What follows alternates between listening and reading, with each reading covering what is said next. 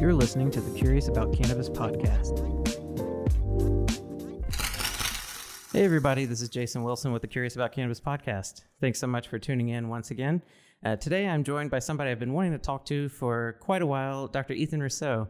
Thank you, Ethan, for being willing to take the time to sit down with me today. Thank you. Yeah, so I almost struggle to figure out how to introduce you because there's so many different angles I could take. You were involved at one point in getting Sativex going and approved, is that right? Sure. Yeah, for 11 years I worked for GW Pharmaceuticals as senior medical advisor and medical monitor, study physician in development of Sativex and Epidiolex. Yeah, and then you also, on the side, are involved in a lot of different types of broader research and education. Sure, I've been involved in cannabis and cannabinoid research for 23 years. Yeah, quite a record. And some of the review papers that you've written have been critical tools in the education work that I do. Like Taming THC is now pretty much a classic. And there was a recent one you did too, the No Strain, No Gain review paper about, the complex, what we call the entourage effects. Some people call them matrix effects, whatever. Right. But you've, in my opinion, you've done some really good work summarizing relatively complex ideas that are digestible to a broader audience. Well, I hope so. One of the big issues right now is trying to sort out whether people should have single compounds like single cannabinoids versus whole plant extracts. And I'm clearly in the latter camp. Yeah. For the synergy, the boosting effect that these provide over and above the kinds of effects that we can get with single compounds. Yeah, a lot of doctors and nurses that I've spoken to that are doing clinical work with cannabis products in the United States, a lot of them, it's been a pretty consistent message that they've said at this point they tend to only want to work with what they term broader spectrum extracts of cannabis, usually like ethanol sourced, that maintain a wide diversity of phytochemistry. And what they tell me, and what I'm interested to talk to you about, is what research data we have to kind of support it, but they're able to get better outcomes at lower dosages with fewer side effects. Sure. Well, we can illustrate this by going back a little bit historically. In 1985, synthetic THC as Marinol was approved by the FDA. The thought among certain people at the time was this would obviate the need for cannabis treatment, right, for medical conditions.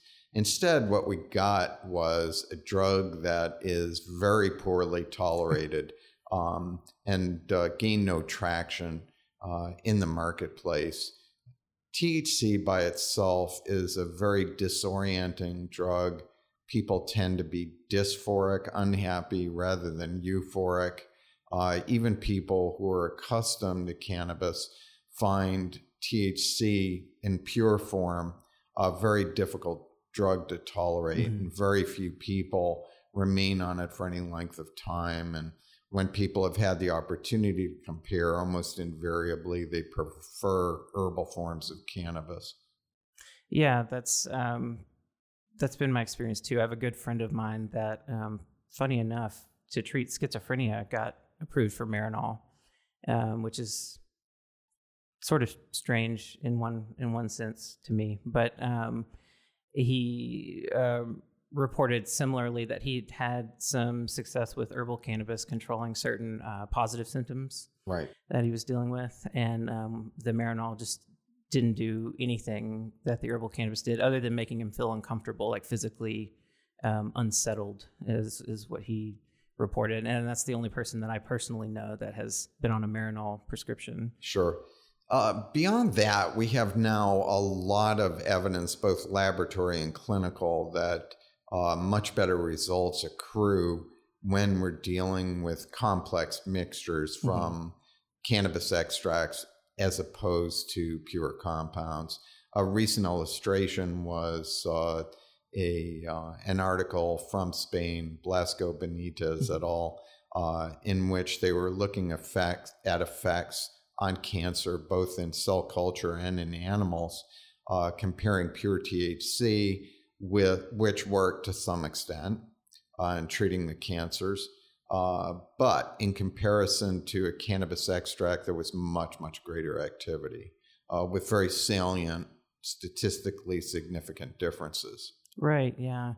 I remember there was some paper I read that was looking at, was it TNF alpha levels in mice that was looking at, I don't remember the actual type of botanical extract that they used from cannabis, but they were trying to compare to isolate and look at dose response curves, essentially. Yeah. Another good example there was a paper by Pamplona in 2018 that compared pure CBD, as would be in Epidiolex, to the results that people got with CBD predominant cannabis extracts.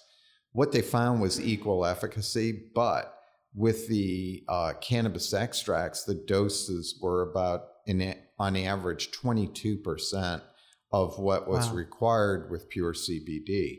So instead of 1,500 milligrams a day, perhaps 300 milligrams would be enough of the corresponding extract.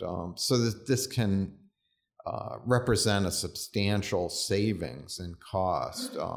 Additionally, with the high doses of pure CBD, there is the possibility of drug-drug interaction, particularly sedation with some of the drugs that are used in epilepsy treatment.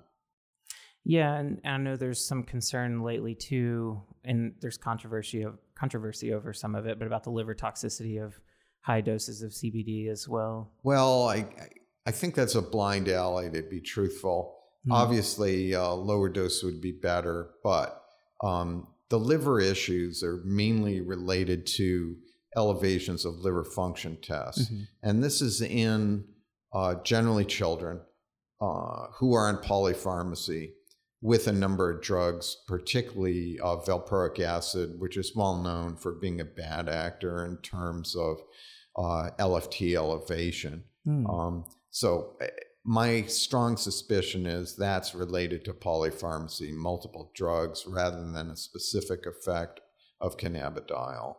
Yeah, that's an extremely good point to make. That the risks, contraindications, and everything are very different circumstance to circumstance, depending on what a patient is taking. And, and I would assume not just the other medicines they're taking, but even possibly their diet, because I know there are different dietary elements that can influence. Yeah, I would just add the point that I've seen a lot of people conflate, even in presentations at conferences, conflate the side effect profile of pure CBD at high dosage to CBD in general, and that's not a fair comparison. I would say that cannabidiol, despite its many complex mechanisms of action, is an extremely safe drug with very few adverse events. Yeah, and what...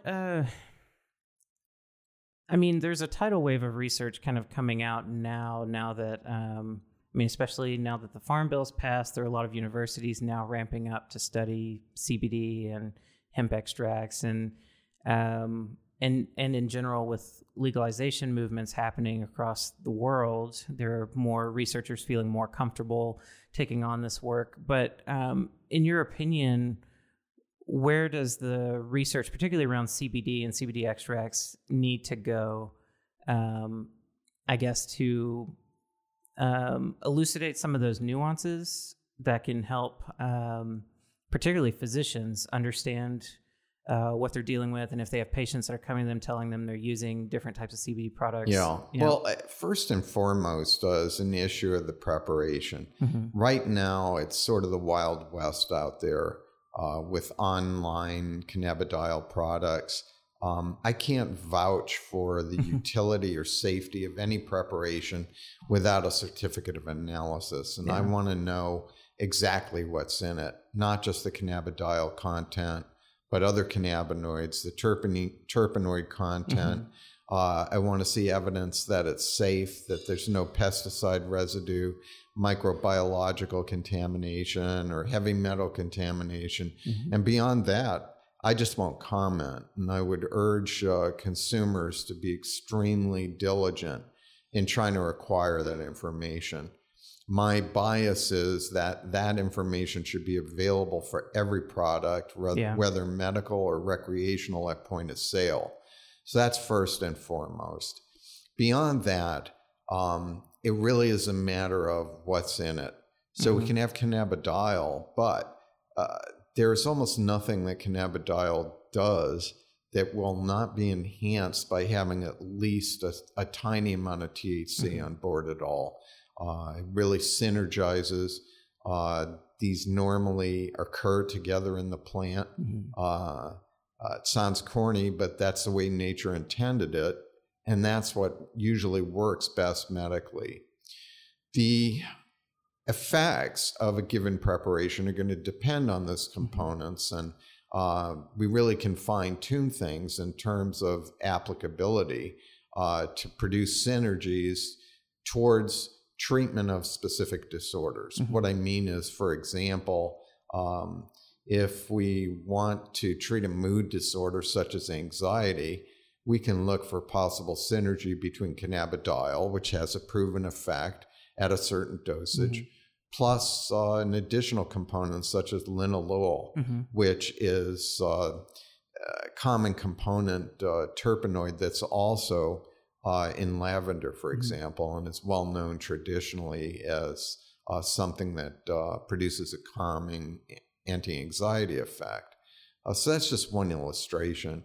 What I'd like to see is that there's a greater appreciation of these nuances of how cannabis can be tuned to the individual need.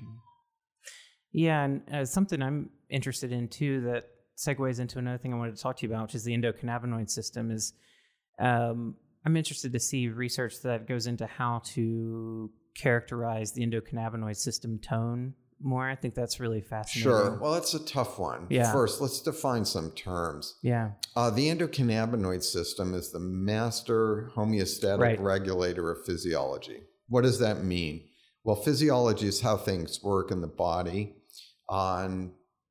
Generally, you need a certain level of activity, neither too high nor too low. And that's precisely what the endocannabinoid system does, is try and keep things in happy balance.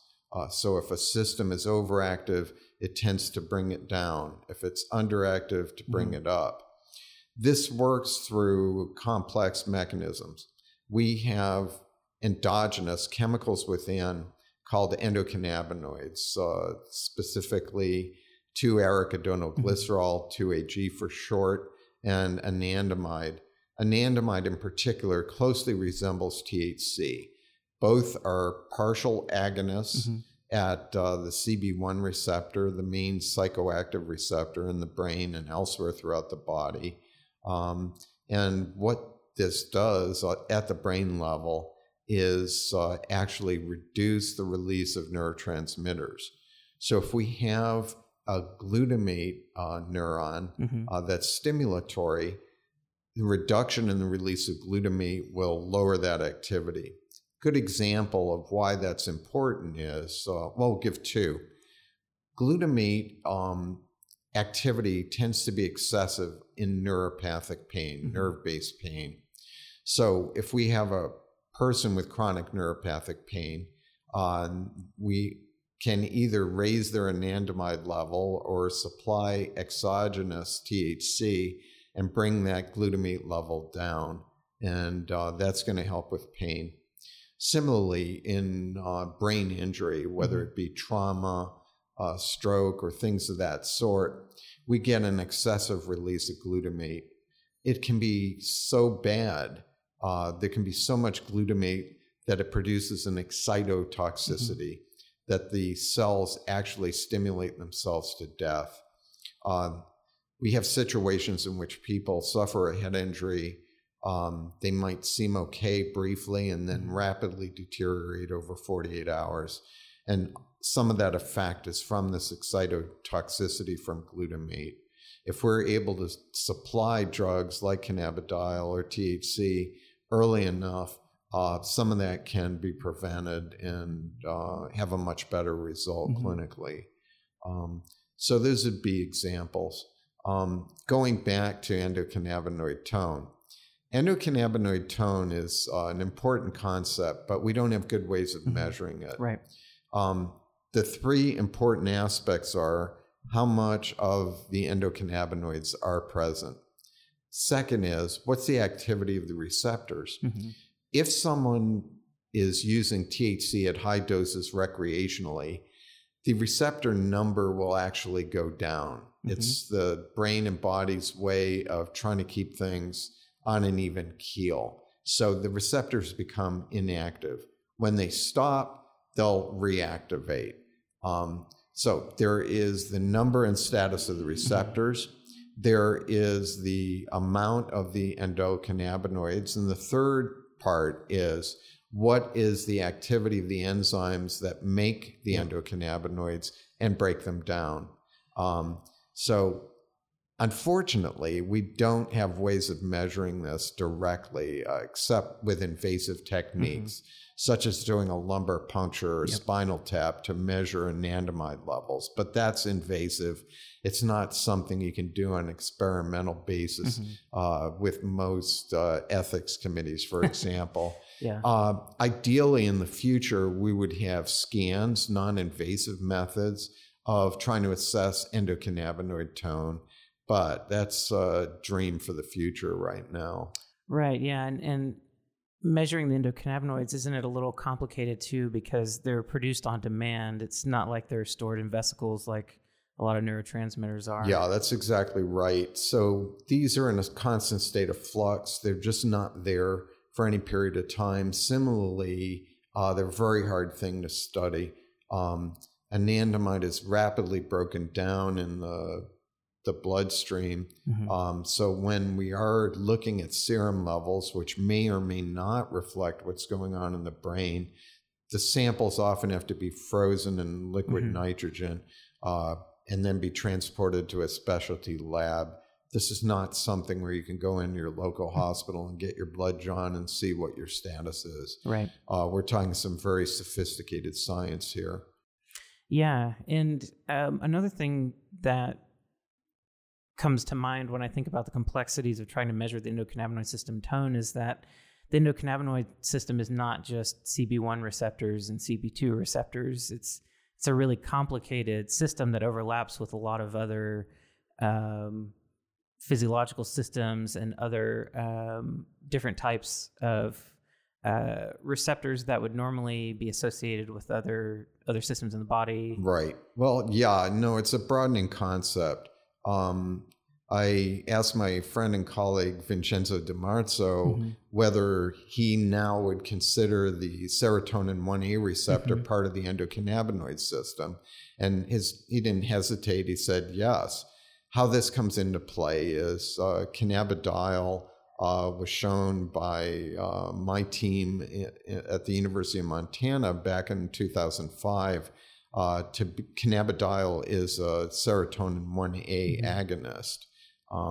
And we're finding that mechanism explains a lot of activity of cannabidiol, as well as its effect on nausea, prevention of brain damage from ammonia levels in hepatic failure, and a lot of other mechanisms. Another example would be cannabidiol is also an agonist, a stimulant on the TRPV1 receptor, the same place where capsaicin works. And again, most experts consider that part of the broad concept of the endocannabinoid system. So what's amazing to me at this point is, for a system that's so fundamental to how our bodies work, this is not, in general, taught in medical school. Yeah. somebody can go through medical school and learn nothing about cannabis, or except perhaps its alleged addiction potential. But unfortunately, it's highly likely they won't learn anything about the endocannabinoid system, despite the fact that CB1 is the most abundant G protein coupled receptor in the brain, exceeding the number of all the neurotransmitter receptors put together. So obviously it's really fundamental to how humans work. Yeah, it's ignoring that system is like having severe tunnel vision when trying to think about physiology, considering how big of a role it is. And when I've talked to other doctors that are not, because I'm originally from Mississippi, so very conservative and much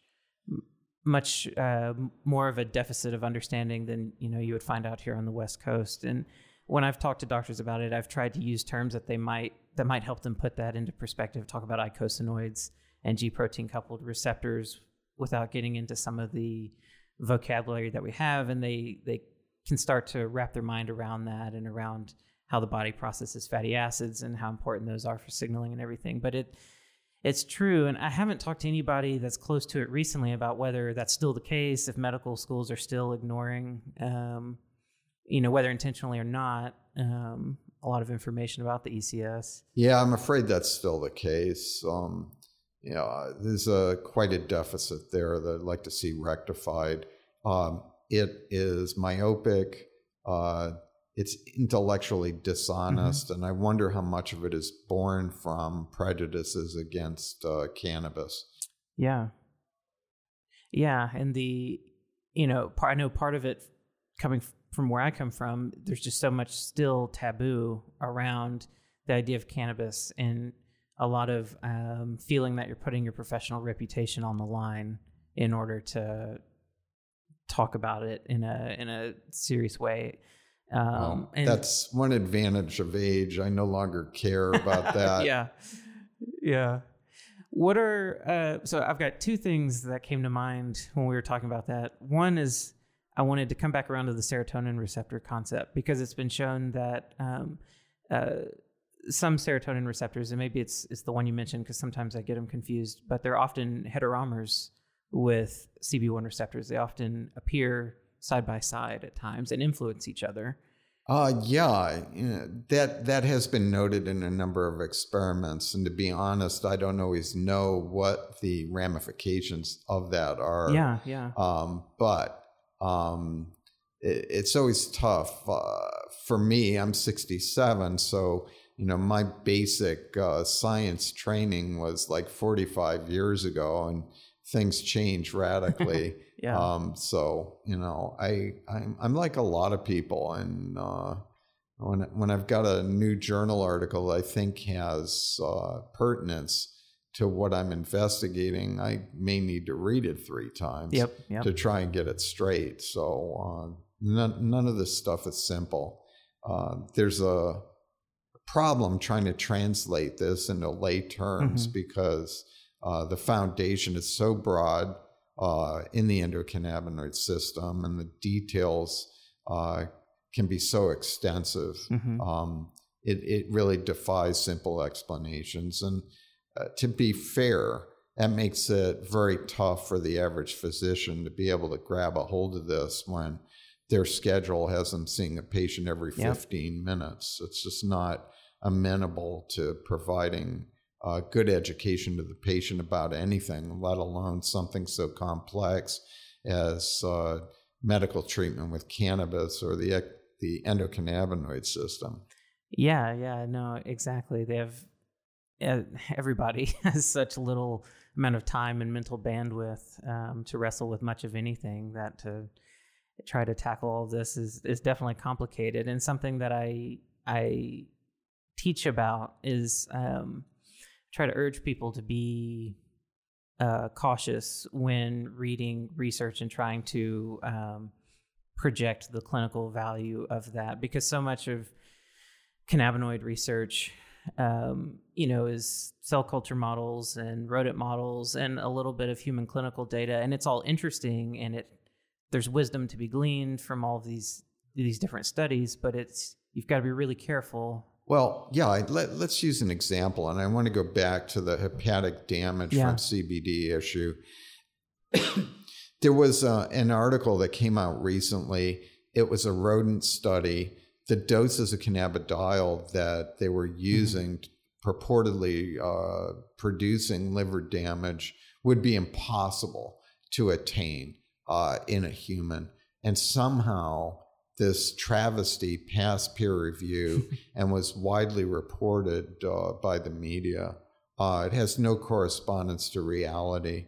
I just wish that it had been sent to me, and I would have done my best to ensure that it didn't deserve publication. And this kind of thing, unfortunately, this kind of material is often produced with taxpayer money. And it's more than intellectually dishonest. It's downright dangerous and unethical. Yeah, and it just perpetuates more misunderstanding among not just a lay audience, but physicians and other healthcare providers that are working with patients that are reporting use and trying to conceptualize what that means. Well, I know that I got 10 personal queries about it that I had to address and dispel what are just spurious rumors and basically propaganda. Yeah. What would you say would be some of the more real risks, limitations, contraindications of herbal cannabis use and extracts, depending however you want to go with that you think people should know about? Well, we've got a public health crisis out there right now with additives in vape pens. Yeah. So we've got to mention that. It is important that people, again, apply critical thought to any development like this. That actually has nothing to do with cannabis. Yeah. It has everything to do with additives that are toxic that are put in these devices. And so it can happen with nicotine vape pens. It could happen with cannabis vape pens or whatever. But I'll put the finger on the government. You wouldn't have this situation if we had legal commerce federally in cannabis and had standards applied to any of these products, because this is 100% preventable. If these things were available and regulated properly, there would be no need for kids to be going to a street corner to purchase black market vape pens with dangerous ingredients. So that's first and foremost. Very briefly, I'm not a proponent of smoking anything, particularly in a medical setting. Vaporization potentially is a safer approach, but when we're talking about medical uses of cannabis, we're almost always talking about chronic conditions. And in that situation, best approaches are for oral agents or tinctures, say in the mouth even, and there are reasons for that. When that type of preparation is used, it's got a much longer half-life. Basically, the need for more frequent dosing is limited. Often people can treat their condition with dosing 2 or 3 times a day. This offers other advantages in that there are fewer peaks and valleys of activity. You avoid what can happen with inhalation, where there's a rapid increase in blood and brain levels that is going to make a person prone to psychoactive side effects, specifically anxiety, paranoia, things of this sort that are much less likely with a slow titration, slow raising of dose with an oral agent. And therefore, the risks of intoxication, reinforcement, withdrawal, and all these other effects can be minimized. Again, the ingredients are key. People need to know And that can only come through regulation, because it is a situation, I can say without a lot of fear of contradiction, that companies are not going to produce lab results unless it's mandated. Yeah. No, it's all about the bottom line. And if something isn't required, companies are not going to spend the money. But there's a happy balance there. It has to come on the side of safety. Mm-hmm. Yeah, I totally agree. And that's an area of things I've directly associated with. Spent a lot of time working in analytical labs, helping them get accredited and onboard methods. And I've seen the response from producers that, complain about, the testing that they're required to do and the cost of it. And, I'm always thinking about, like, what's that total cost of, the few $100s to $1,000 you might be spending on testing versus the value of the whole batch of material you have and everything. But it is a struggle. And even producers that say they value product quality and consumer safety and everything, I see a lot of that go out the door really quickly when they're allowed to kind of skirt by. It's unfortunate, but it is what it is. Going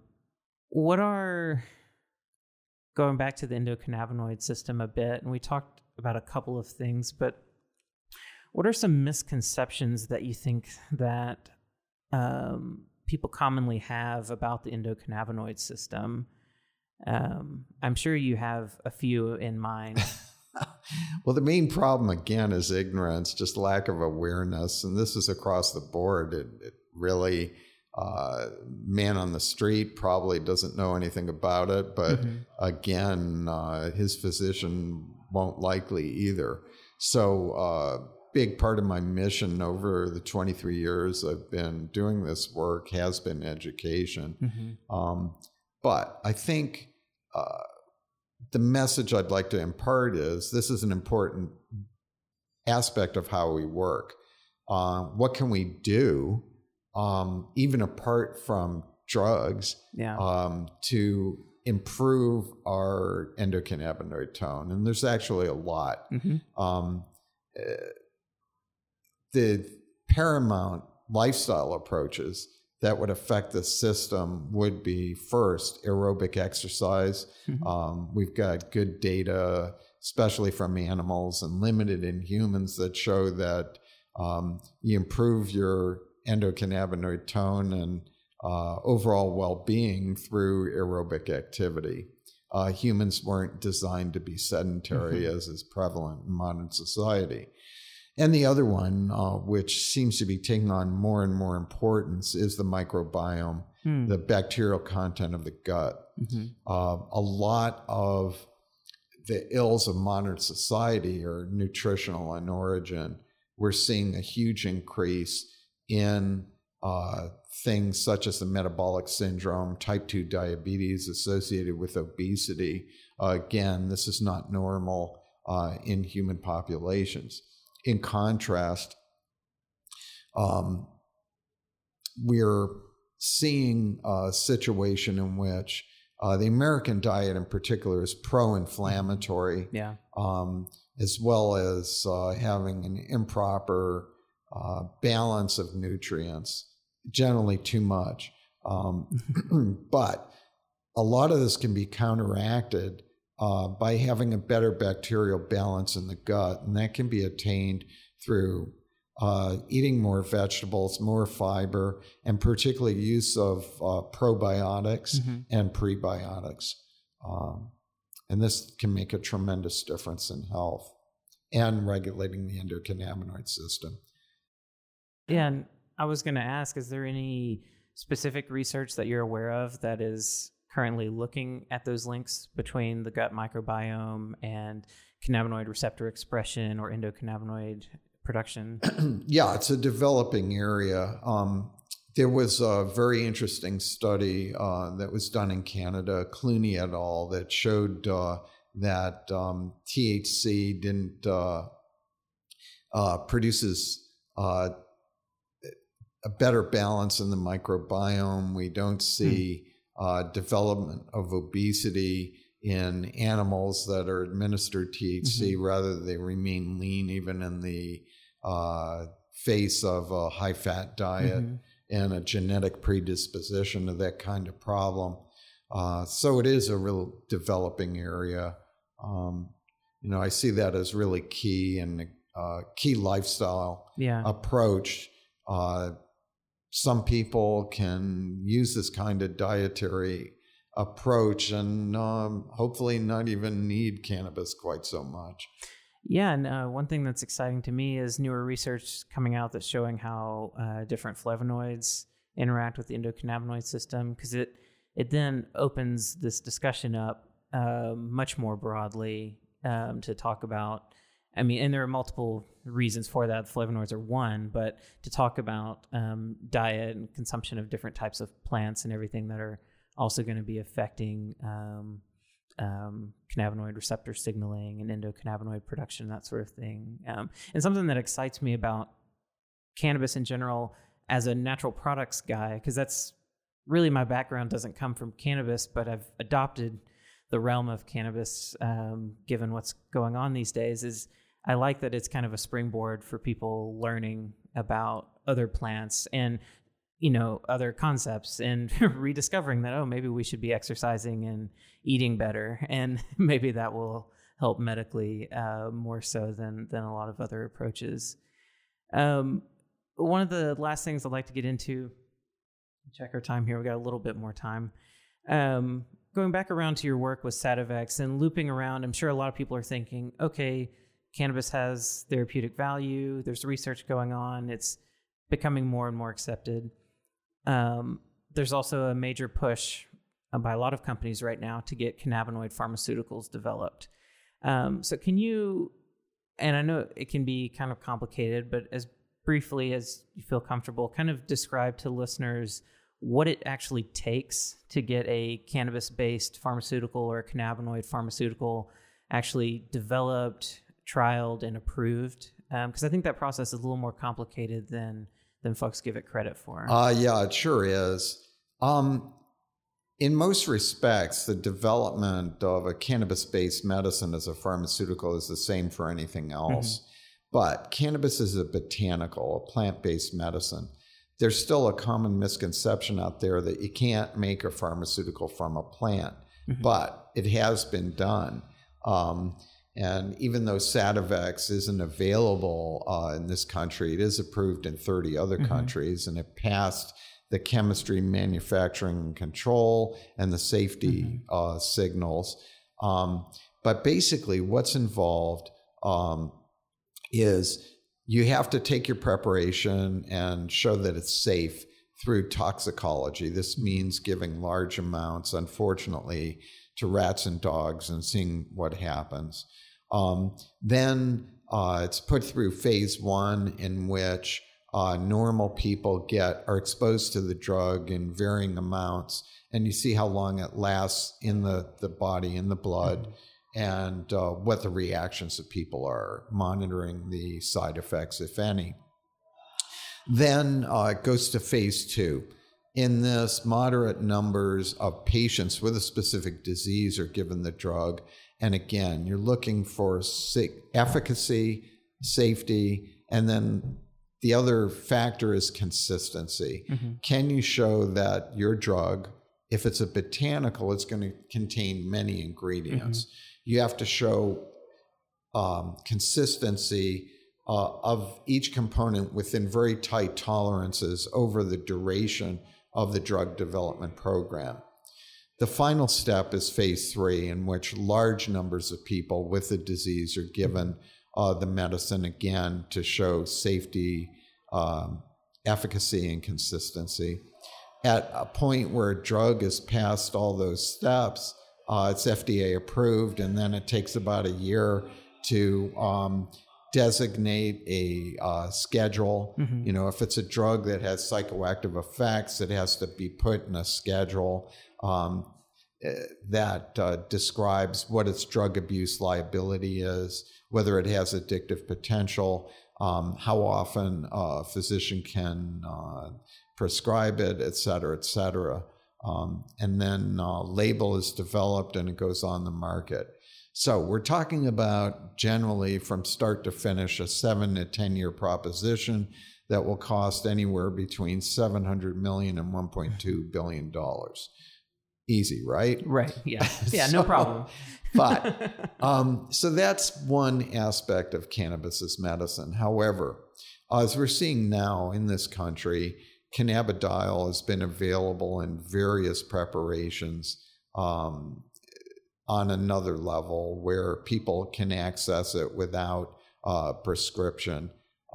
So in the future, there are going to be other cannabis-based supplements. These should be also subject to safety and efficacy issues as well as labeling. And we've got a final level or echelon of activity, which would be someone grows cannabis and may use it in a medical context. So there are these three different ways of getting cannabis medicine. I think people make a mistake when they think that one level can eliminate the others, much as the government thought that Marinol, synthetic THC, would reduce or eliminate the issue of medical cannabis. It never happened. It never will happen. Similarly, we've got some counterculture people that would just like to free the herb, so to speak, and forget about these other areas of commerce. God forbid a company would make money on something that is God-given. But again, those are extremes of philosophy, I think. Yeah, I agree completely. And there are some, like you alluded to, already examples of how botanicals can be treated in a highly controlled manner.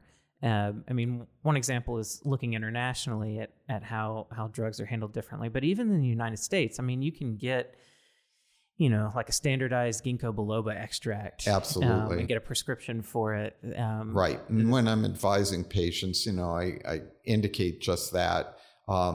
The best ginkgo biloba extracts are EGB 61.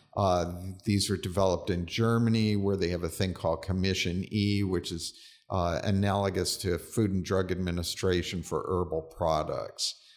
So these things can be as safe and effective, or even more so, than new chemical entities and prescription drugs. Yeah, I guess we'll just see how the FDA decides to wrap their minds around all of this. Well, I can guarantee it'll be a slow process because the level of understanding is not there, and it's hampered greatly by residual prejudices. Yeah. I think there was an assumption when the Farm Bill passed that all of a sudden CBD was legal and we were going to be able to make dietary supplements. There's friction in the law.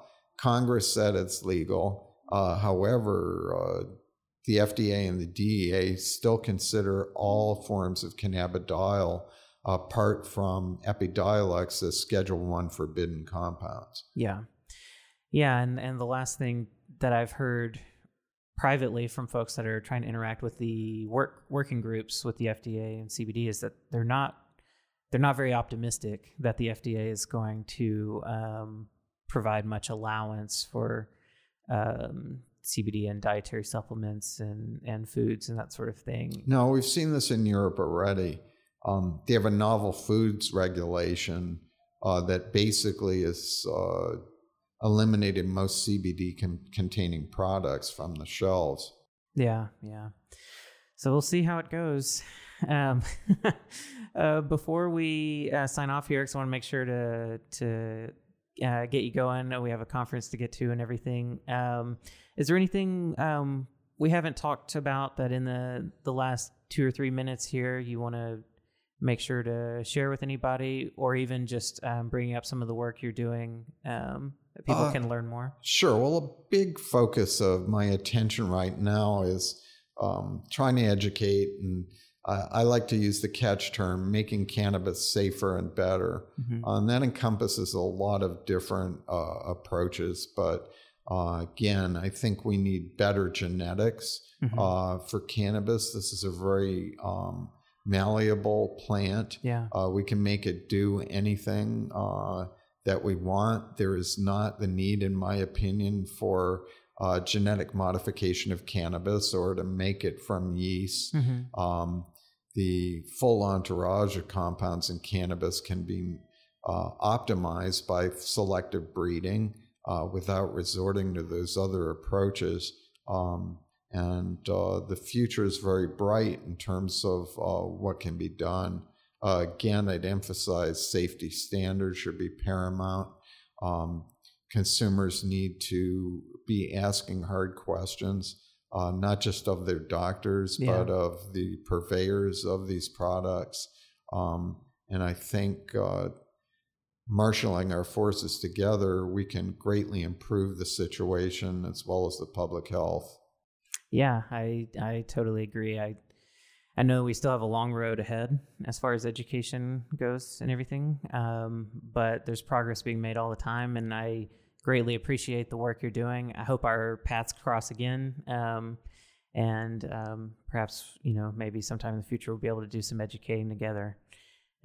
Thanks so much for being willing to spend the time this morning to get together and talk with me. I've really enjoyed it, as I knew I would. And I look forward to catching up with you again sometime. My pleasure.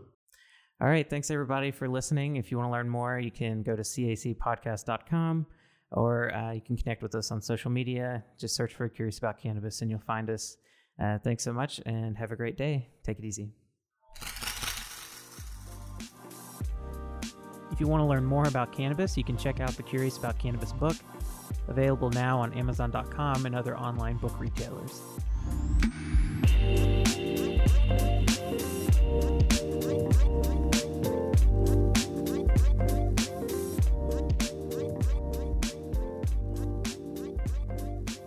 The Curious About Cannabis podcast is presented by Natural Learning Enterprises, a science education company dedicated to the enhancement of public scientific literacy through education about the natural world. Curious About Cannabis is just one of several learning initiatives produced by Natural Learning Enterprises.